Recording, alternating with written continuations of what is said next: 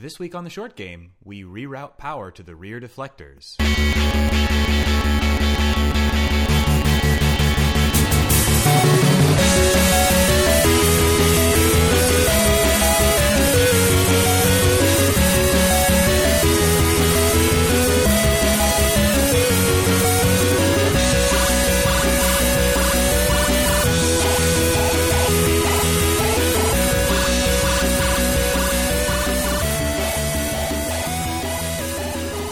Welcome back to another episode of The Short Game. The Short Game is a weekly panel discussion where we talk about short video games.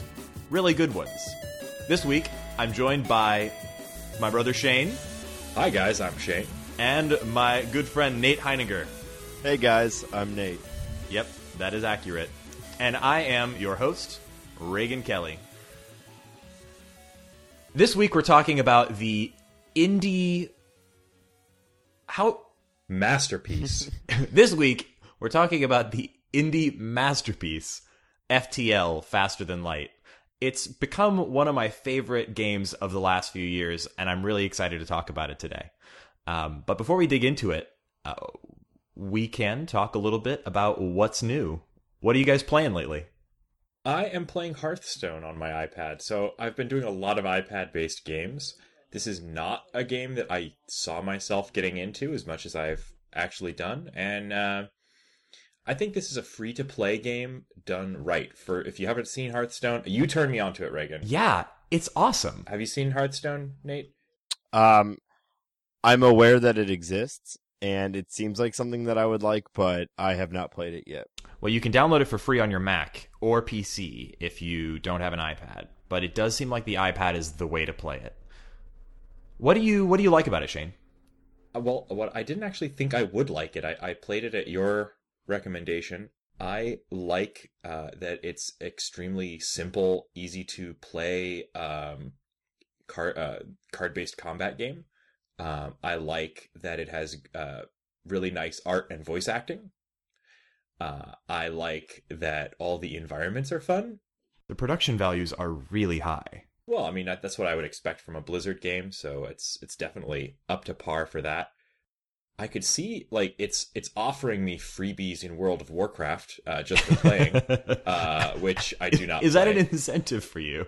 Yes, I've won a Hearthsteed for my WoW character. I think we all got Hearthsteeds, Shane. But I don't know, what I really like about the game is that with a lot of free-to-play games, I feel like I have to fork over money in order to unlock stuff, and I've just been constantly unlocking new cards and new characters as I've played, and the combat's really enjoyable. Like, the mechanics are simple, but there's a lot of cleverness to it. It reminds me, as all of these kinds of games do, of when I was a kid, really into Magic the Gathering, which is something that I have not really played or experienced in any way that I really liked since then. So I definitely recommend it. It's a great way to kill a few hours or more. I like any game like that I've found so far, card-based games. But I have not ventured into Hearthstone yet, so I probably will soon. It's done just a few things that I think are really genius. One is that the cards, while you can gain cards, you can essentially pay to unlock more cards in the form of buying expert packs, it calls them. And you can earn new cards in drops. And you can also craft cards. So if you end up with cards that you don't want, you can turn them into dust. And then you can use a crafting mechanic to specifically craft certain cards that you really want. So there's all these different ways to gain cards. But there's no marketplace or trading of cards. So the cards, I think they were very, very smart there. There's not really a quote-unquote value to the cards. You're not in a situation where, well, this card is worth 38 cents on the marketplace, or I could eBay this card or trade this card for this other card. That is off the table. And I think that really, really helps make the game still feel fun and casual and not making it feel like a constantly monetized experience. And the other thing that I think they did that was really smart was, while yes, you can pay money to get expert packs and open packs and get new cards, probably the main way that you spend money on the game is with the arena, which is a kind of a separate game mode. So you could pay in in-game gold or in real money to enter the arena. And it's like, I forget how much it is. It's like $2 or $3, something like that. And you enter the arena, and it's kind of like a card draft. So they do a card draft where you collect cards from a joint pool. So you don't have to be prepared with a huge, amazing deck in advance. And then everybody's playing with more or less a roughly equal chance of getting a good deck for this game mode in the arena. And then when everybody has their deck, you play against other people who are in the same arena as you. And if you rack up 3 wins in the arena, then you get a big reward. And you get larger and larger rewards the longer you can stay in. So you'd play several games against someone, or against a series of real opponents on the internet. And I think it's really smart, because then you're not just paying for stuff in the game. You can do that, but it's not the main way to spend money in the game. The main way to spend money in the game is to pay to unlock an evening of great gameplay against other people, with the possibility of unlocking cool stuff if you win. It's a really different kind of take on free-to-play, and I think it's absolutely ingenious. It reminds me more of the way that Valve does the free-to-play mechanics in Team Fortress 2. Because in Team Fortress 2, you don't pay to get stuff. You kind of can, but mainly you pay for keys to get priority access to servers or stuff like that. So it's more like pay to experience a better game mode than it is pay to get stuff or pay to win. Really awesome thinking behind it. I think it's fantastic. That sounds like a lot of fun. Mm-hmm. Nate, what are you playing lately? I have been playing a game called Mercenary Kings. I downloaded it for free on my PlayStation 4. Oh, you showed me the artwork from that, and it looks absolutely awesome. Yeah, it's a ton of fun. It's a side-scrolling kind of shoot 'em up, kind of retro. It's not 8-bit, probably 16-bit, somewhere in that world. Are we really still measuring bits? I mean, we've got millions of colors at our disposal now. What you're going to want to do is you're going to want to take some screenshots and just count the different colors that you see in the color palette, and just see how many there are. It's probably a lot of bits. It's actually, if we're really counting bits, it's probably a lot of bits, but it's made to look like there are very few bits. It's got this pixel art style. There you How go. inventive. Yeah. New and original pixel art style. Mm-hmm. But what's probably the most fun about it is that it has local co-op as well as online co-op. And okay, you just sold me on this game, because I will play absolutely any game that has both local and online co-op. And they've actually perfectly melded the two. You can say I've got me and a friend who wants to play the game. Well, I could you can have up to 4 in a party, and I could get 2 online players to fill out my party and continue playing. That's fantastic. Shane and I have been playing Trine 2 recently for just that reason, because it's been letting me and Shane's wife all play at the same time. Nice. Yeah, it's a ton of fun.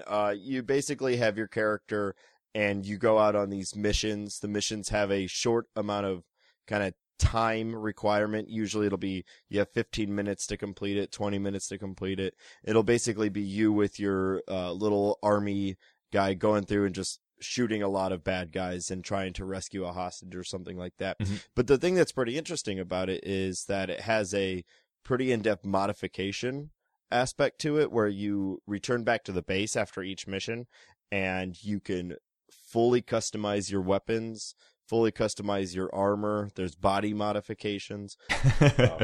Like sweet plugs? Yeah, exactly. All based off of material that you find in the missions. So you might kill someone and they drop aluminum or Because I was going to say, looking at this, it looks kind of like a Metal Slug type game. I love Metal Slug. We all love Metal Slug, Reagan. But this looks like Metal Slug with I guess the ability to customize your character and play with buddies online. So, hey, that's so appealing to me. What's wrong about that, man? And so this game is available on Steam on both Mac and PC. So that's a killer selling point, and on the PS4 for free. For free. At least it is on the PS4.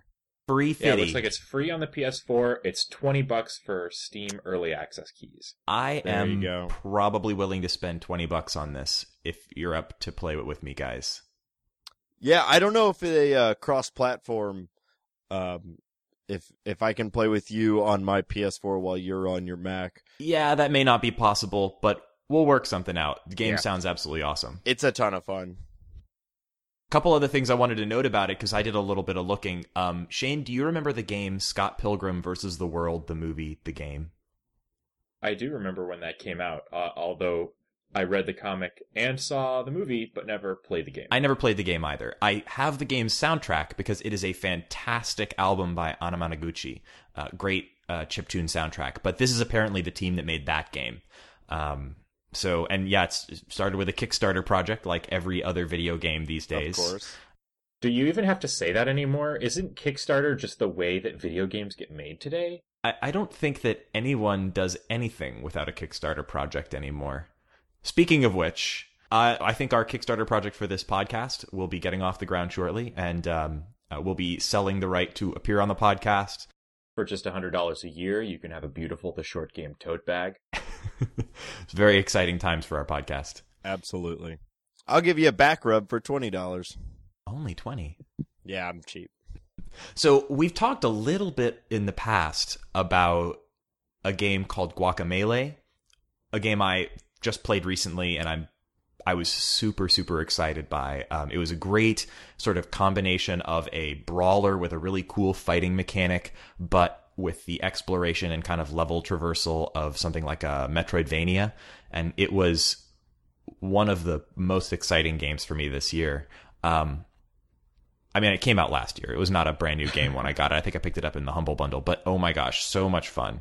And it's another one that's available on all kinds of platforms. It's coming out on the PS4 pretty soon. It's already out on the PlayStation Vita, and it's out on Steam, and I think you can get it for like $15, and you absolutely should. It's a fantastic game.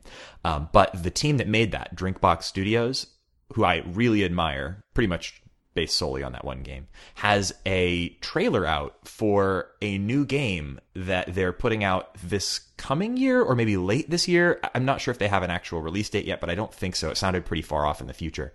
Yeah, well, when's the Kickstarter end? I haven't seen a Kickstarter for this. I think that they're still riding high on their bazillion Guacamelee dollars.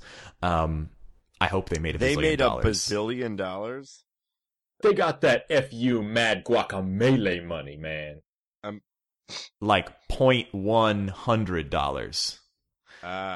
So the game is called Severed, and unlike their previous games, it's going to be a touch-based game. They haven't totally, it seems, nailed down. They know it's going to be on iOS, probably also on Android, although that wasn't really certain. And they haven't really determined yet whether it's going to be multi-touch required, so probably, only on those devices, or whether it might also come out on devices like the PlayStation Vita or the Nintendo DS or 3DS, where it might not have actual multi-touch. But anyway, the game, I think the thing that really makes it look amazing is the art style. So if you have a chance, check the show notes. We're going to have a link to the concept video and a couple of articles about the game. It looks fantastic. But the premise is basically it's a kind of a cross between a adventure game where you're, moving around through a world, mostly through tap controls and stuff, and first-person combat in the style of something like Infinity Blade. You're playing a character who has had her arm cut off, and it's this very sort of almost drug trippy kind of world with really, really bizarre art where she's following her crawling arm around and trying to get it back. And in the meantime, she's like fighting enemies and cutting off their parts and reattaching them to her parts to gain their powers. That sounds revolting. I know, but you've got to see the art. It looks so cool. It really, really That sounds looks like cool. a lot of fun. Anyway, I think it's really exciting, mainly just to see that Drinkbox is doing another game. The fact that it's going to be on iOS, I'm excited by because I've been playing a ton of games on my iPad recently, including the one we're going to be talking about today, FTL, Faster Than Light. Good segue. Yeah. Sweet Good segue, segue, bro. man. Yeah, that'll really hype the listeners up.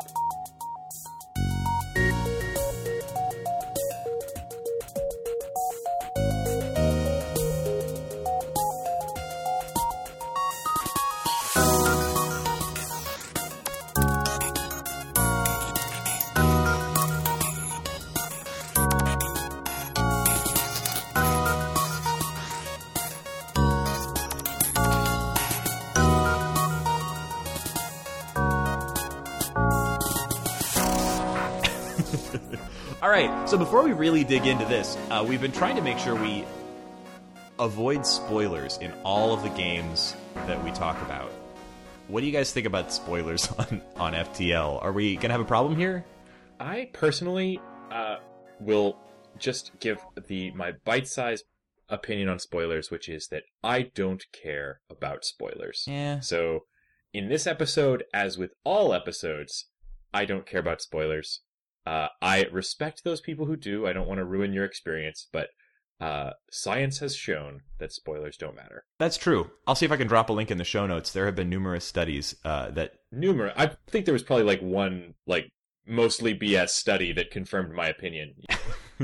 There was a non-statistically significant study that was quoted in Pop Sci articles sometime around 2011 that said that people enjoy, I think the specific example of the study was short stories. They statistically, observably enjoy them more if they hear spoilers. But that aside, I don't think we need to worry about spoilers for FTL because for the first time on our podcast, we're talking about a non-narrative game. Yeah, I think the only thing, this would be kind of a stretch to call it spoiler, would be if you're somebody who really craves the strategy and does not want to hear perhaps hints or tips on how to do well at this game. Mm-hmm. Yeah, I think that's a fair point. A big appeal of this game is dying over and over. So true. Yeah, and figuring out all the little ways to kind of maximize your ability to make it as far as possible. Mm-hmm. So we're definitely going to be talking about some of those. Yeah, we're definitely going to be talking about our best strategy tips for the game. But because of the structure of this game, it's not really story-driven. There is kind of a frame story to kind of set that up. FTL is a game where you play as essentially a spaceship. You've got a crew, you're managing a spaceship, and you're trying to get it across an area of space, point A to point B, and each time you jump from place to place, you have an encounter that may include battle, and you're managing the resources of your starship to kind of try to survive these battles and eventually get to the end of the game and fight the final dude, and hooray, you win. So really exciting story there. I would sort of describe the story as Star Wars and Star Trek with all the serial numbers filed off. I've seen it described, the game, as Firefly by way of the roguelike genre, which I think is a really apt description. That was Ben Kuchera of, I think, Polygon. Yeah, there's definitely a diverse and interesting world that you're moving, or universe that you're moving through, but there's not a single storyline, considering the fact that it's a procedurally generated random encounter game. Mm-hmm. You don't really stop to chat with the locals. The locals are interesting, though, and there's a pretty big collection of different races and ships and a fantastically large collection of weapons and encounters. And so there's really an infinite number of different scenarios that you might find yourself in. Mm-hmm. But those scenarios are kind of shuffled each time. So the game has it's not really a narrative so much as a collection of interesting encounters that you play through as you try to reach the end. In a way, I think it kind of has a lot in common with something like a board game or a puzzle game, because you're not so much playing through a story as you're playing through a series of situations, probably numerous times. Each time that you play the game, your session is probably going to be pretty short. Like, I could... Nate, if you beat the game, like if you get from the very first stage all the way to the end and complete the final boss, what would you say is like your average amount of time to do that? Well, that can definitely vary depending on the playstyle that you've chosen, or the one that leads you to victory. But I had one that took me actually about 2.5 hours to play from start to finish. And then I've had another one that took me about an hour and a half. From start to finish. And I think that's why it really appeals to me, is it feels a lot like playing a great board game, because you have that, it's going to take you maybe an hour to complete, or maybe 2 or 3 hours to complete if you're playing a really extended one. But then you can finish it. Maybe you won, maybe you lost. You can examine how you did and why you did the way you did, and try it again. I have always lost this game. It should be said, though, I've played, at this point, a ton. And most of my runs probably go a minimum about 45 minutes. When you start the game as a new player, most of your runs 10 minutes. 10 minutes. You're not going to make it very far. It is an incredibly complicated. It's one of those games. It's brutally punishing. It's easy to kind of grasp at the beginning, but the minute mechanic capabilities of the game and how specific you can get with your strategy and how you control your ship takes a while to get a hold of, so you will die a lot. Absolutely. I know I have. The thing that is interesting to me about this game is that it is totally a style of game that I've never seen before.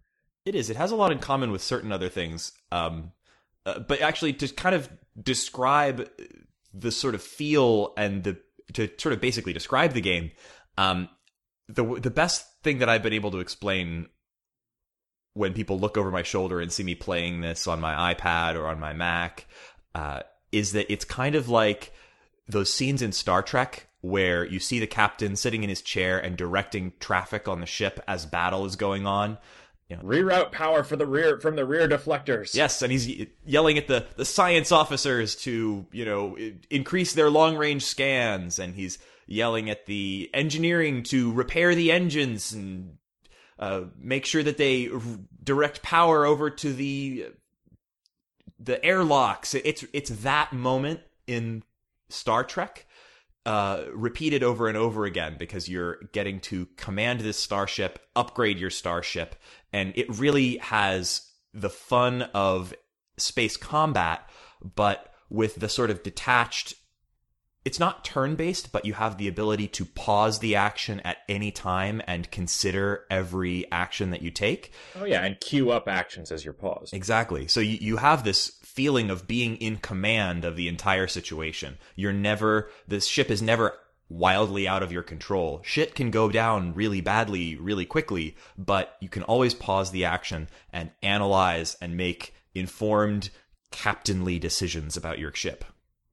You're not controlling the movement of the ship at all, which is very different than most space battle games. The ship is, for all intents and purposes, stationary. You're controlling what's going on inside of the ship. You're not, most space battle games, you're kind of like a joystick or something controlling how the ship's moving through space. You have no control over that. Mm-hmm. Yeah, I think I heard someone, I wish I remember who, describe the game saying, in most space combat simulators, you are the pilot, and in this game, you are the captain. Perfect description. Absolutely. And I even thought about it a little more. I kind of envision, as I play this game, I fantasize that I'm some sort of ship AI that's like, infinitely wise and, incredibly vicious. And incredibly attractive.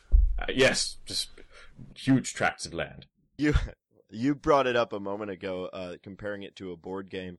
I don't know if you read this or not, but the developers actually did design this with board game mechanics in mind. Really? Actually, I didn't know that. Yeah, they kind of were inspired by board games. And the layout of the game, which we haven't really discussed that much yet, is kind of reminiscent of a board game. Yeah, visually it kind of reminds me of a board game. Absolutely. You're basically looking at your ship from top down as if it had been cut in half horizontally. So you see top down all the rooms open. And on a grid. On a grid where all of your people are. And you see the enemy ships that way as well. I actually saw some screenshots that were from an early version of the game that had a much more detail to all of the rooms. Like, all the systems were like, the people had little chairs to sit in and stuff like that. And they stripped all that away as they built the game out. And apparently the reason they gave for that was they wanted the game not only, to have an appealing visual style, but to be very clear when you look at it what is going on. Mm-hmm. And that, I think, is one of the things that they did very well in the game. It's translated well over to the iPad as well. Like, you can look at your screen and you have in front of you, it's a very complex game, but you see every aspect of the ship. Absolutely. It scratches a lot of the same itches for me that Civilization did, but over a much, much shorter span for the game. More personal. Not to There's say that there's a definitely- lot in common with Civ. Civ is a very different game, but it, in a weird way, like it scratches that same, I want to think and make decisions about the path I'm going to take through this game. And yeah, it has that same board gamey intellectual Right. feel. Well, like Civ, you're dealing and managing with the short term while planning for the long term. Yeah. So So it's very much a like a resource management game.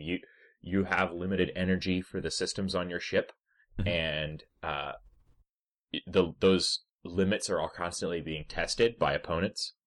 Yeah, And, having people, you have a finite amount of crew, and having Mhm. a crew member in a room with a system makes that system more powerful. Mhm. So you have to decide which rooms you value or which systems you value Mhm. Before you acquire more crew. And something that gets thrown around a lot when people talk about this game is that it's a roguelike. Have you guys ever played any other games that you would describe as a roguelike? I've played Yeah. many roguelikes. Have you really? I got very into Yes. roguelikes for a little while. That's interesting because when I played this game, I actually think this may be the first roguelike that I really got deeply into. I have played a couple others, but to kind of define that term, roguelike is a genre term that obviously it stems from a game called Rogue, games like Rogue, but Rogue is a really, really old game. It's one of these ones that would have run on big mainframe computers in its early days. It's entirely a text-based game, but the things about it that really stand out as ones that are still kind of inspiring other games today is that, first of all the levels are procedurally generated. You know, everything is being created for you randomly, so each time you play the game, you're getting a different experience. When you die, you start over completely from scratch, and that means that while your progress through the game isn't so much about leveling up a character or improving your stuff or your stats, your progress in the game is about getting better as a player, which is interesting and kind of appealing. And also a throwback in a way where it's all about high score. Yeah. Your main goal is to get a high score. Yeah. Uh, You don't have to beat this game in order to win. When you win, you'll know it because you do better than your last time. yeah.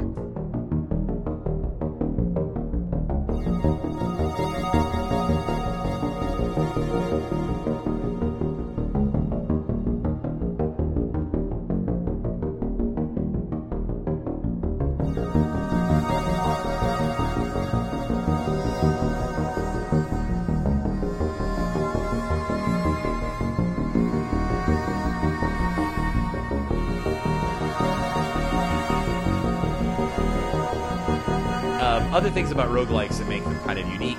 Usually in roguelikes, they're either turn-based or have a pause mechanic like FTL does, so that you can stop the action and really make analytical choices. They're not action games.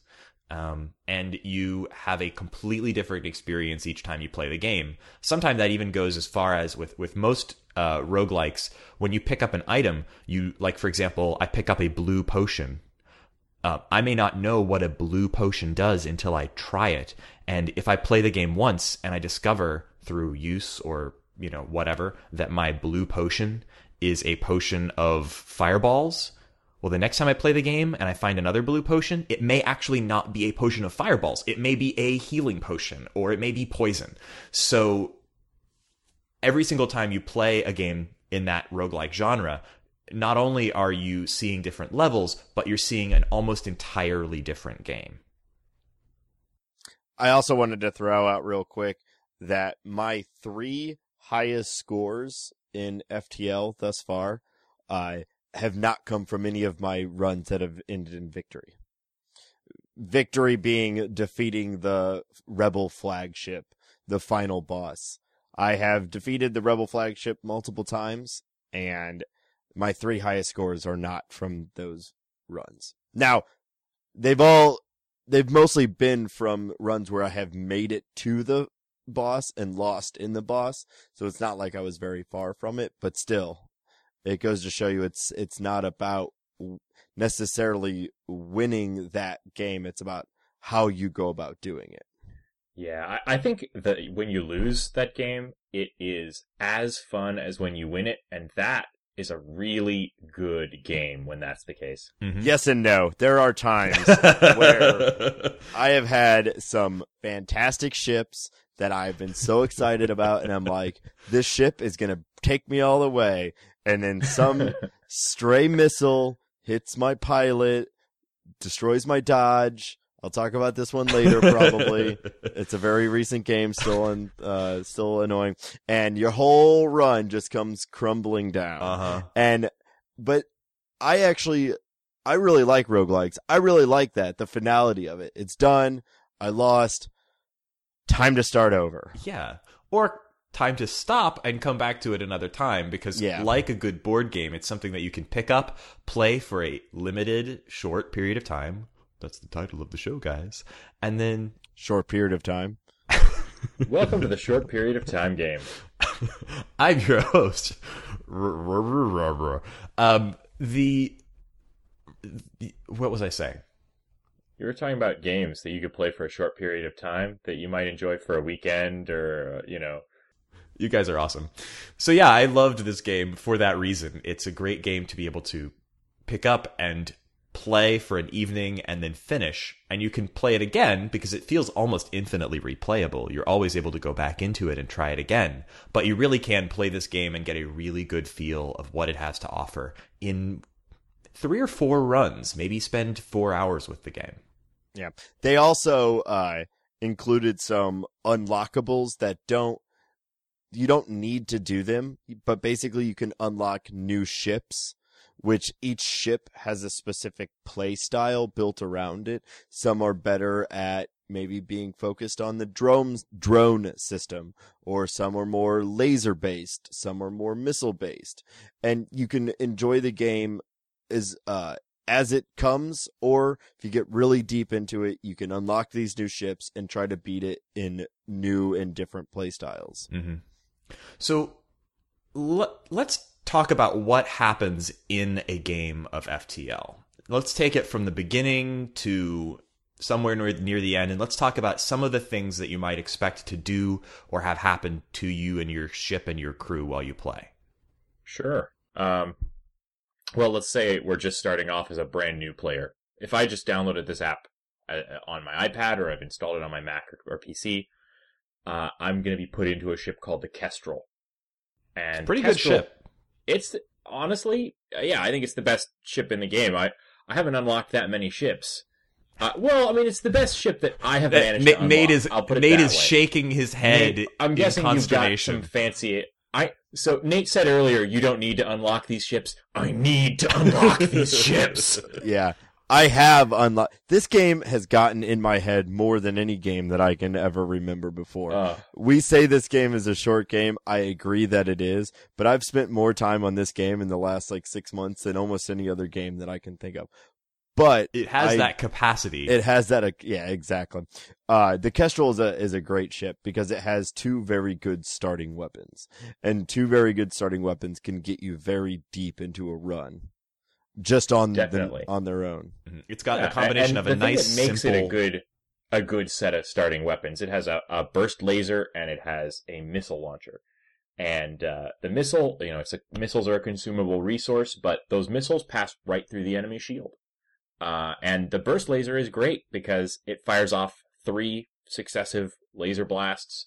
Each one can take down 1 level of an enemy shield. Mm-hmm. So this ship seems like it's designed to get through at least low-level enemy shields with no problem. Yeah, they really set you up for success. And that, I think, is the first strategy tip that we probably should talk about, is if you're playing with the Kestrel, as you will be for many of your first runs, you want to probably leave the auto fire feature of the weapons turned off and try and time your blasts with those guns so that you can drop a missile down through your enemy's shield and hopefully hit their shield system and deactivate it. And that'll let you get at least 2 and maybe all 3 of your burst lasers blasts right down onto the enemy ship. And if you're aiming that, you probably want to aim it for either their weapons to try and disable their weapons so that they won't be able to shoot at you, or maybe at their pilot to prevent them from dodging or something like that. Yep, absolutely. Timing your weapons is one of the biggest kind of skill sets that you'll kind of grow with the more you play.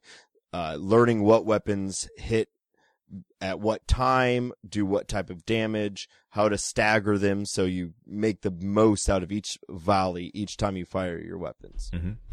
So you've been dropped into the Kestrel, you've got your weapons primed, and you're headed off on your first trip through the game. What are some of the kinds of things that you're going to run into? Well, first you'll have the option, you'll hit a big yellow button that says jump, and you'll be taken to a map that'll show probably, 15 different little dots with one all the way on the far right saying exit. And you'll have the option of taking whatever path you want by jumping from dot to dot, each dot being an individual encounter. Mm-hmm. And your goal referred to in the game as nodes. Yep, or beacons. Oh, right. I'm sorry. Beacons. Yeah. What's a node? That's really the same word. Node beacons. Yeah, a node beacon. And all the while, each jump you make, a big looming red kind of swarm is following you. And that's the enemy fleet. And so you have one huge fleet, man. Yeah, you have a finite amount of time within each sector before you can get to the exit. And so you want to maximize the amount of beacons you hit in each sector before getting to the exit. But you choose your own route. As you if you hover your mouse or your finger on an iPad over a beacon, it'll show you what the connecting beacons are. So you can kind of choose your route through the sector. And if you're not seeing those lines in advance that let you plan out your jumps, that is an option on the Windows and Mac version that you have to enable in the settings. On the iPad, it seems to be on by default. But if you're not seeing those little lines to help you guide your path through the system or the sector, make sure you turn that feature on, because otherwise you're going to have no idea how many jumps it is from one place to the next. Yep. And so the vast majority of encounters will be some sort of direct combat. It'll give you a little bit of flavor text. You know, you've stumbled across a pirate looting the corpse of a destroyed ship. You've found a scared rock cruiser that attacks you out of, concern for its well-being, whatever. And you just go straight into combat. Mm-hmm. And then the combat is, once again, that's where you can pause at any moment. You can consider your actions. You can fire off your weapons. You can power up and down certain systems. So, for example, if you want to direct extra power to your shields while you're being fired at, you can power down your oxygen or your med bay systems and then power them up again later. So there's a lot to do during the combat. Yeah, and that's going to be, I'm just pulling this number, I don't know, but probably 7 out of 10 jumps will be an immediate, you're just in combat. That sounds about right. There's a sizable amount of other ones where you might have an option. You might get to choose, do I attack this ship or do I try to hide from this ship? Or there's somewhere it's like, there's a Mantis ship fighting an Engi ship. Do you aid the Mantis ship or do you aid the Engi ship? Or do you fly on past? Or, hey, this space station is on fire. Do you A, send in a crew to rescue that crew? Do you dock your ship to the burning space station to try to get them off? Or do you just go on by? Each with its own randomly generated solution. You might get the same encounter 3 times, but each time, if you chose the same answer each time, you'd probably still get a different outcome every time. There are even situations where having a particular piece on your ship, a particular system, like a teleporter or a crew member of a particular species, will give you a special blue option that are usually much more favorable than any of the other choices. And so, just for example, if you're next to a stranded ship and you have a teleporter, it might offer to allow you to beam people aboard from the stranded ship rather than dock with them. Yep. In a hazardous situation. Always do the blue options. Yes, It's that's always another a good- good tip. It's always a good outcome. You have a much better chance of getting a good outcome. Sometimes bad things do happen, like you might get something cool, but also take some damage to your hull, or you might get something cool, but also lose a crew member or something like that. But usually the blue option will involve a good outcome. Mm-hmm. I'm trying to think of other types of encounters. Alien spiders are no. Oh, yeah. Don't ever do the alien spiders. Don't ever do the giant spider unless you have a clone bay. Oh God, because alien it's spiders. They're always it's like a mistake. It's about an 80% chance that you're going to lose a crew member. Yeah, that's bad news bears. Don't do it. It's and not even worth if it. even if you succeed, which I have tried and I have succeeded, I have sent more crew members to their deaths at the hands of these spiders than I really should have. And when you do succeed, the reward is like just like nothing. Hey, you've got some dead spiders. Yeah, it's really not worth it. It is never my instinct in this game to pass on an event, to just be like, meh, and just move on to the next beacon. That event I pass every time because it's not worth it. Mm-hmm.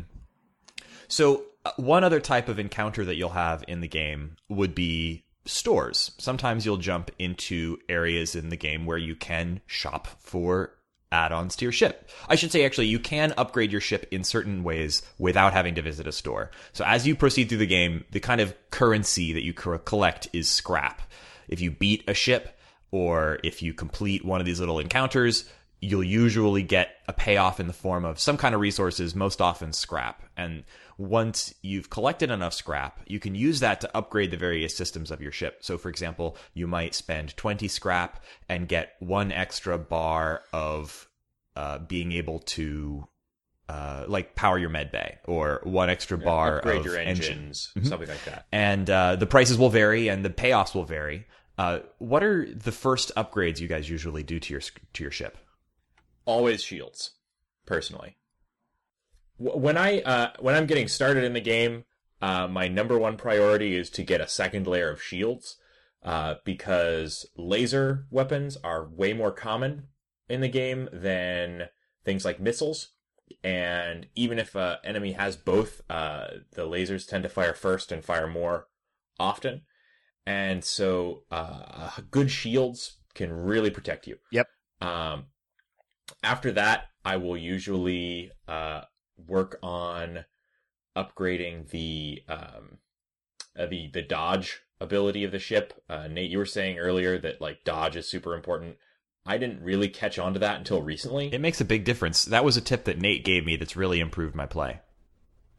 Yeah, so don't forget about dodging. Might be. I'll say a fourth bubble of shield is actually almost never necessary.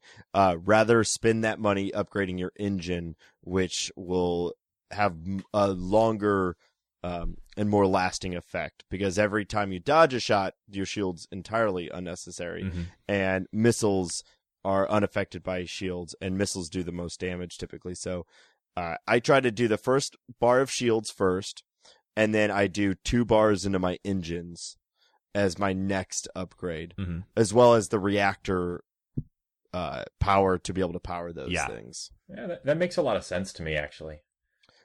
I actually have some questions for you guys. What are your favorite systems to add to the ship? Because when you get to these stores, you'll usually have a choice of several different systems.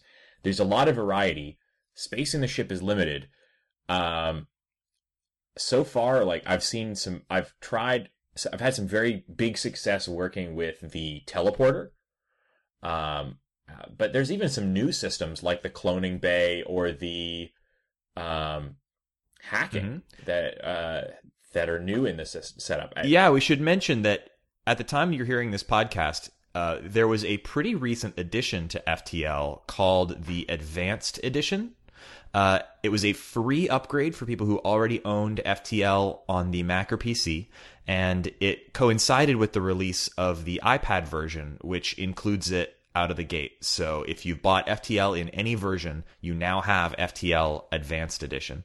And that content can be turned on and off. But the big additions were some new systems for your ship, including the cloning bay, which is a replacement, I guess, for the med bay that allows you to allow your crew members to be killed in combat and then clone them and get a new one.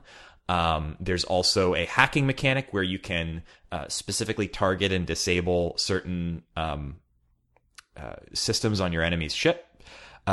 There's also a new race that I am embarrassed to say I haven't actually encountered yet because I haven't gotten far enough since that I've been trying that. They're only in a specific sector too. Okay. Yeah, I've found them. I'm in their sector right now on my current playthrough. They are they? the most obnoxious borders. They're called the Lanius, and when they're in a room, they drain the oxygen from it.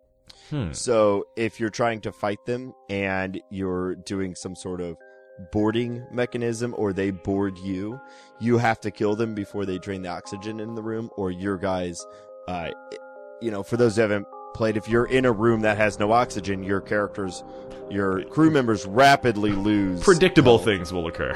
Yeah, exactly. They rapidly lose health. So with that on top of a giant monster beating them, your guys die very fast. Mm-hmm. So it can be very difficult.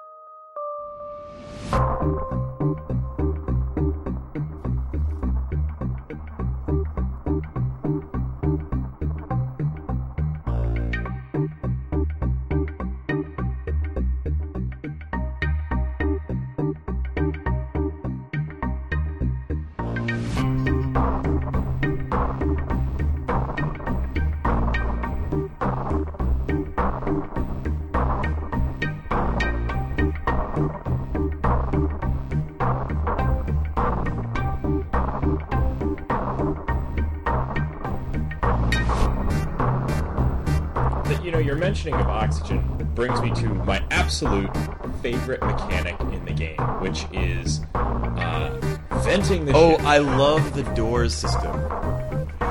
Yes, if you have control over the doors, Which hopefully you do. and you get boarded, a really excellent strategy, especially early on in the game, if you're not great with the combat, is just send all of your characters, send all of your crew members to the med bay, turn the med bay on so they're being healed, and then open all the doors to space. All the oxygen in the ship will be sucked out, because the med bay is the only place on the ship with oxygen. All the boarders will try and run to beat their way in.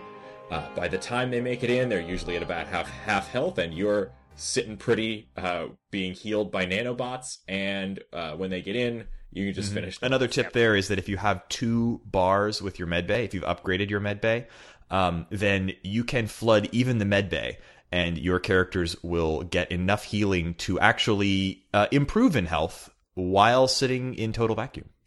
Yeah, in order to fully pull this off, you need to have upgraded doors. And that is normally my third purchase. I do shields, I do engines, and then I upgrade the doors.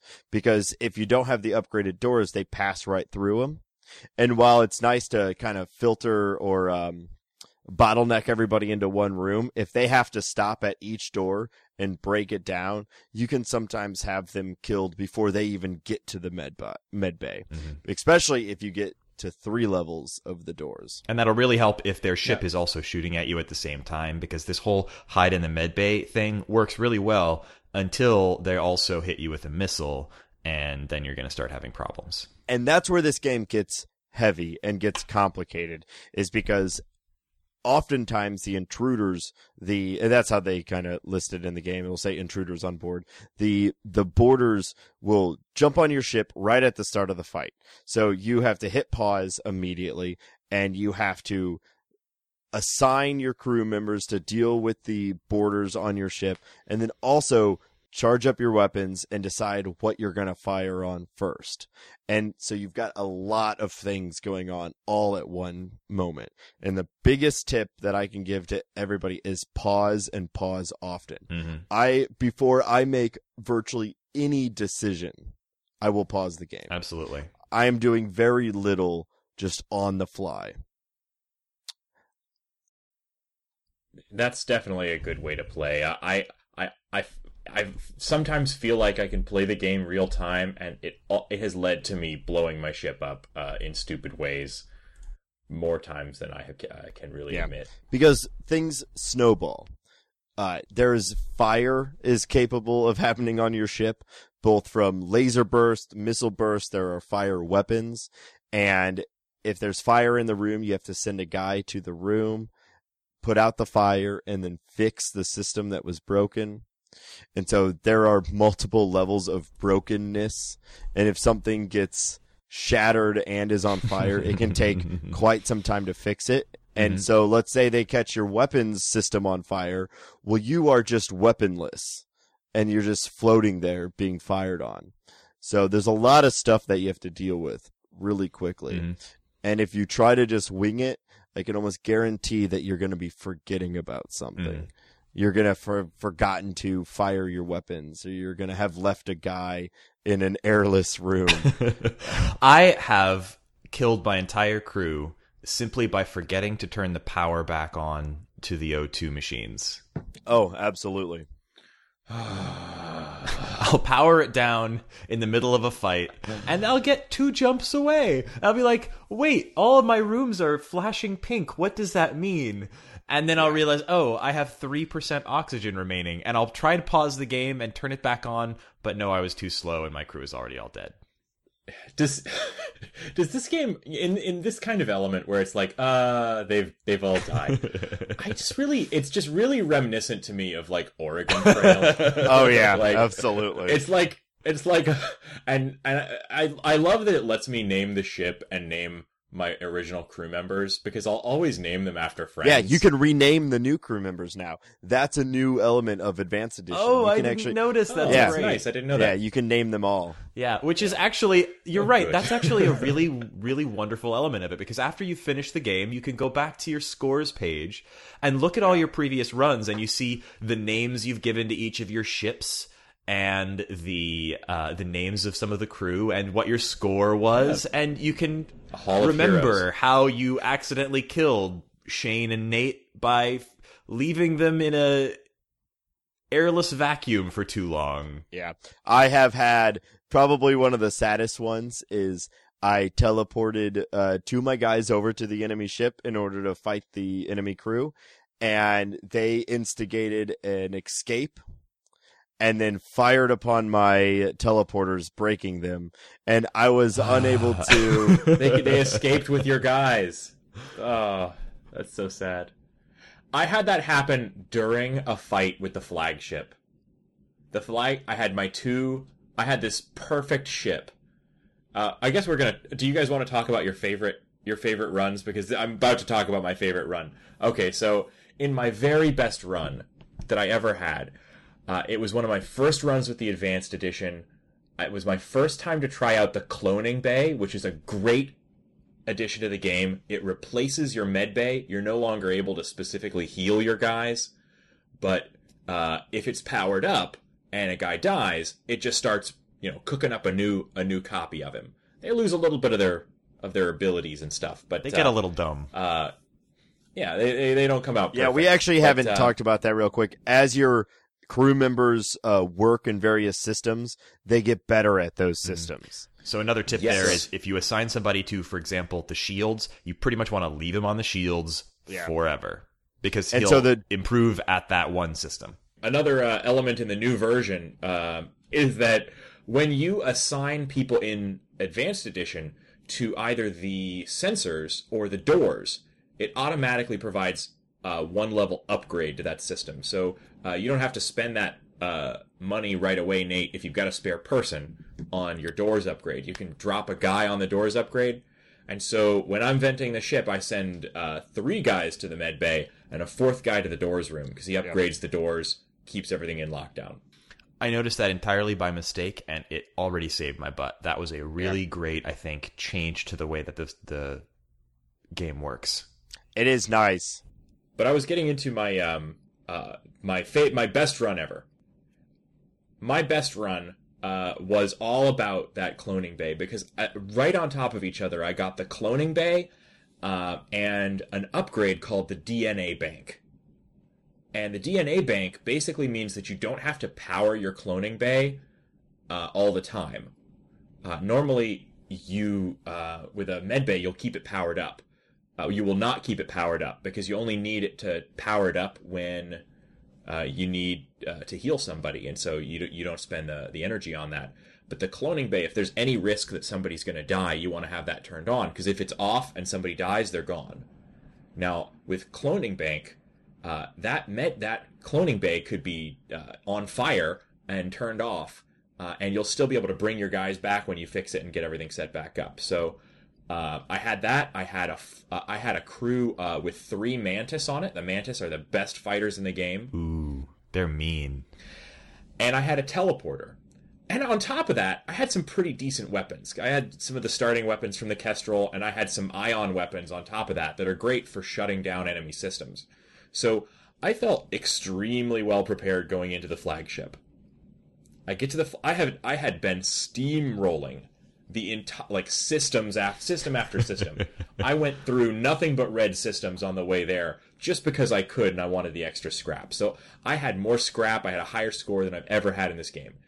And I get to the flagship. My whole strategy is based around teleporting these guys onto the flagship. I teleport these guys onto the flagship. They kill off everybody inside. It's a bloodbath. And the flagship teleports off. With my mantises on board. I had nothing left. No. I had my remaining weapons were pretty much based around shutting down systems. And so I get to the next, I'm like, please, I wonder if when I get to the stage 2 of the flagship, maybe they'll still be on board. They weren't. No, they weren't still there. That's awful. They disappeared. So that was how I lost it all. Yeah. I had a run very recently, and I kind of hinted at it earlier. I also a failure on the flagship. I had a flak cannon, which is a new element to the game that I haven't fires. even seen those yet. Yeah, it basically fires. That's the best weapon in the game now, I think. It's definitely one of them. I had flak 1, which for 2 energy fires 3 kind of chunks of metal at the enemy ship, and it's not incredibly accurate, but it's very good for taking down shields. So I had that. I had 2 burst laser 2s, which fire a combination of 6 lasers, and then I had a heavy laser 2, Nice. which fires a combination of 2 lasers that do 2 damage to systems. You were a gunship. So my standard play would be I'd fire the flak, and then as soon as that would knock down the shields, I would unleash 8 shots on the enemy ship, timing the heavy laser to be the last 2 that hit, so those hit 4 damage. So I could take out virtually every important system on the ship in one volley, and then it was pretty much game over.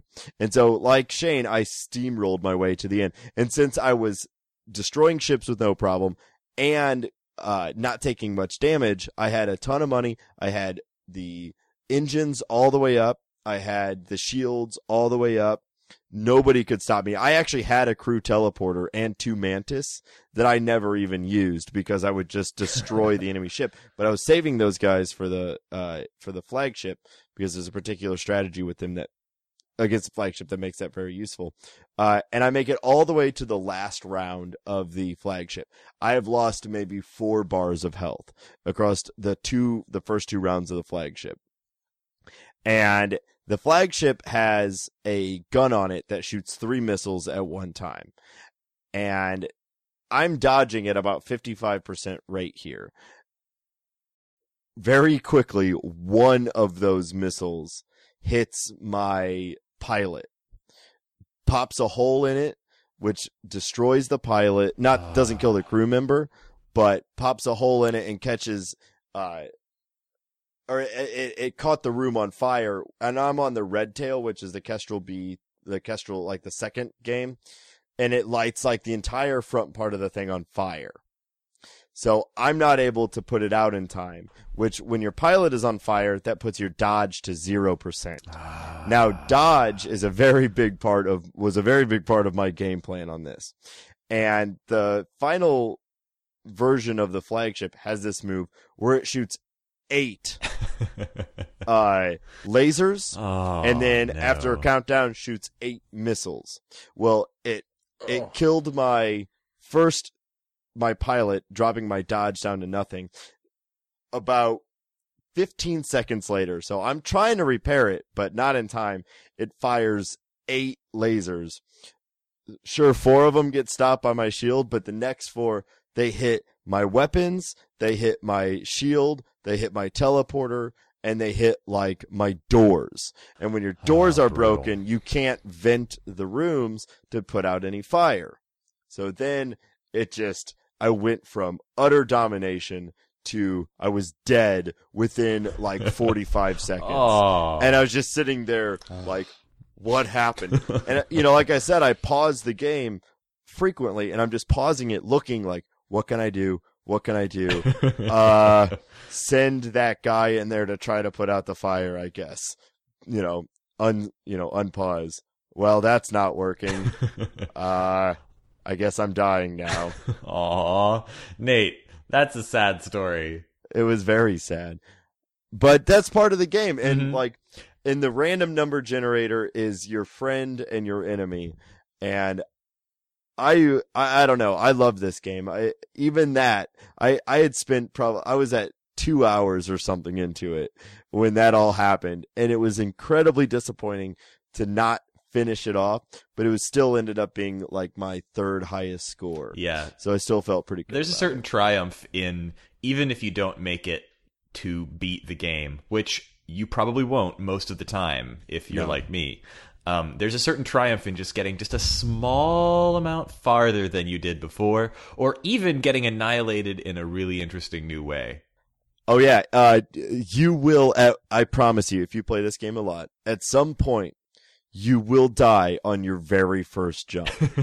Never happened to me so far, but almost. It will. It will happen, and you can do nothing but laugh, sit back, and hit restart. Mm-hmm.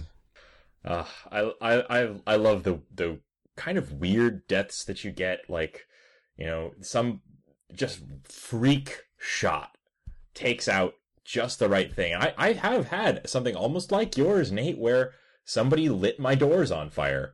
And when those doors, that's... You can't put that fire out. The whole ship can go up at that point. Yeah. It's amazing how integral just the door system is to the whole ship. I've had times where my sensors went out, and my whole strategy's based around teleporting, and that means I can't target a particular room because I can't see what's inside. Yep. And I'm out. I don't have quite as good a story as you guys do because I still haven't gotten to the flagship. I am much worse at this game than either of you guys are, and I also think I just haven't played it quite as much. I have just recently started unlocking some new stuff, and so I really feel like I'm making progress, but most of my deaths are in somewhere around sectors 4 or 5 out of the... How many are there? Sector 8 is the final sector. Yeah, so I usually get to about halfway through. And that's not to say that I'm not having fun. The great thing about this game is that I enjoy every time I play it, even if I die in Sector 2. Absolutely.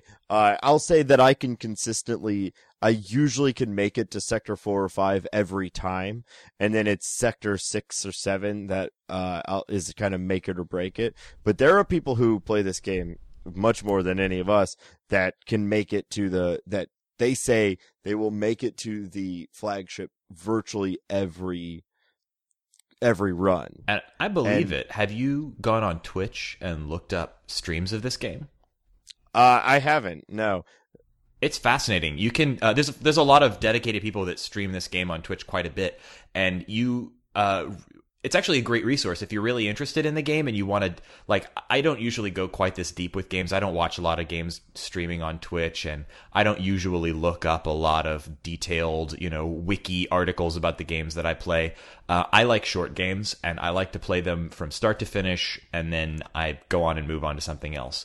But this game has gotten into my head just enough that I have done a lot more of that kind of thing than I would do with a typical game. So a few things I would recommend looking into as resources if you want to go further with the game than just what we've been able to discuss here today would be there's some great wikis about this game. I'll drop a couple of links into the show notes that are links to strategy wikis that cover all the stuff we talked about today and a lot more minutia that will be interesting to you if you get into that side of the game. But also, it's a fantastic game to go watch on Twitch because there's some really great streamers out there who will play the game live on Twitch and comment for you about every decision they're making and why they're making it. And it's very educational. And another great thing about that on Twitch is generally if you're not sure why they're doing something that they're doing, you can ask because usually they're responding to their chat as they stream. Interesting. I'm looking in the notes and I'm seeing this this strategy article you've dropped in here, and I tell you that as soon as we get off the show, I'm going to be pouring through this strategy article and playing this game again. That particular one is great. I'm going to be dropping in a link to a wiki article that's just introductory strategy, but that whole website is great. So definitely dive into that. There's one thing that I wanted to talk about with you guys about this game too that I think is pretty interesting is there's definitely kind of a moral situation going on in this game that they kind of make you make decisions that you might kind of feel a little bad about sometimes, but for the good of the game. Like what? There's one where it's pretty common where you come across a mercenary. And the mercenary you can hire for a certain amount of scrap to delay the rebel fleet or whatever. But honestly, the best thing to do is to fight the mercenary. And that's like the fourth option. And it kind of makes you feel a little bad because your goal here is to acquire scrap. I haven't been talking about it. I haven't said that too much, but really your first and foremost goal should be to get as much scrap as possible because scrap is what drives the entire game. It's how you get new systems. It's how you upgrade your ship. So anytime you have a decision, you generally want to choose whatever will result in the most scrap for you. And that mercenary, if you pay him scrap to go delay the rebels, well, that might give you an extra jump or two before the rebels get to you, but you're losing scrap because you're paying him, and you're also losing out on the scrap he would drop if you kill him. Exactly. And who knows what that one extra jump would result in. So it's best to just kill the mercenary. And it kind of makes you feel a little bad about stuff like that. There's a few other situations like that too. Exactly. Where there's... That makes me think of the slaver interaction that comes up pretty often. Yeah, absolutely. And that one is a pretty easy moral decision because it's either purchase a slave from them or fight the slaver. And for those that have played the game, you'll know that once you fight the slaver, after you get them to about 25% health, they give up and give you a slave. Or you can proceed to kill them anyway. Yeah. So then you feel good about both ways, is that you defeated the slaver and you freed one of them. But then you own a slave, so, yeah. And killed all the remaining slaves on the ship. Yeah. But, given the choices. Well, see, and that's what I'm saying. Like, there's a lot of different situations like that. You might come across a mantis who is being chased by its own people, and you have the decision: do you help the mantis who is telling you that he's being, assaulted or whatever, or do you assist the pursuers? There's another one where you there's little tiny quest lines that usually you'll go to one sector or one beacon and they'll say, hey, can you escort me to this other beacon? And all it requires is you to go to that beacon and you usually get a result. But there's one where they say, will you bring this, Lady Zoltan, across this sector for us? And when you get to that last sector, she pleads saying, no, they're bad people. They, I'm a prisoner of theirs. I'm not doing this by my own free will. And then you have the decision. Do you side with her and fight the ship that you are supposed to deliver her to? Or do you give her up to the ship that you're supposed to deliver her to? Mm-hmm. And they both have different outcomes. And you have to make that decision. Yeah, it's not exactly like a BioWare level of morality choices in the game, but it does have kind of a lot of choices that you have to make. And what's interesting about it is it often will present you with one choice that is the choice that you would naturally make as a gamer, with a heart, with 2 thumbs and a heart. But there's often an opposing choice that may actually result in more scrap. And it's pretty hard in this game to argue against more scrap. You have to do the decision that results in more scrap, which actually, while we're talking about this, very often the ship that you're fighting will offer to surrender, and they will give you, usually it'll be resource heavy. They'll give you a lot of fuel, missiles, or drone parts, but not a lot of scrap. Unless you particularly need whatever resource it is that they're offering you, because sometimes they'll offer you like 7 or 8 missiles, and missiles themselves are expensive, so you can do the math and say, well, that's a net gain because of how much I would have spent. But if you're not using missile weapons, or you've got plenty of missiles, or you've got plenty of fuel, kill them all. Yeah, you want to refuse their surrender and destroy them, because it will almost always result in more scrap. And very often, or at least sometimes, it will result in more scrap and the same resources that they were offering in the first place. If they offer you a weapon or an augment, take that every time.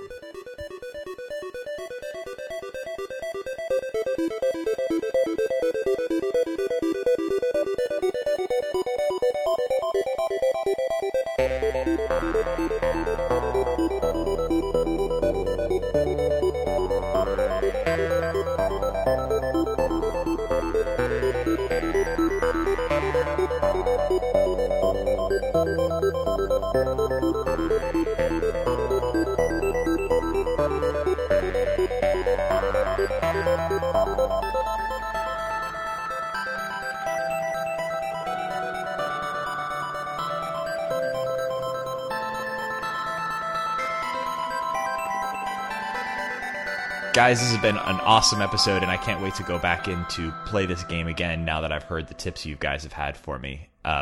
This game is really worth replaying, as many times as you feel like it, but it's also a great game that you can dive into and play a full, complete game in an evening, or play it multiple times over the course of a weekend. Where can people get this game? People can pick this game up, I think. In my opinion, the definitive edition of this game is the iPad version. The touchscreen controls are fabulous, and the fact that I can plop down on my sofa and play it whilst watching television is ideal. It is, I think, probably my favorite game on the iPad. It's also available on basically all computer platforms. It's available through Steam. It's available as a DRM-free digital download. You can find it at their website. Do you know that website? I think it's just FTLgame.com, but if that's not correct, I'll make sure I append it to the show notes. And I would say if you have the iPad, go ahead and purchase it in that version.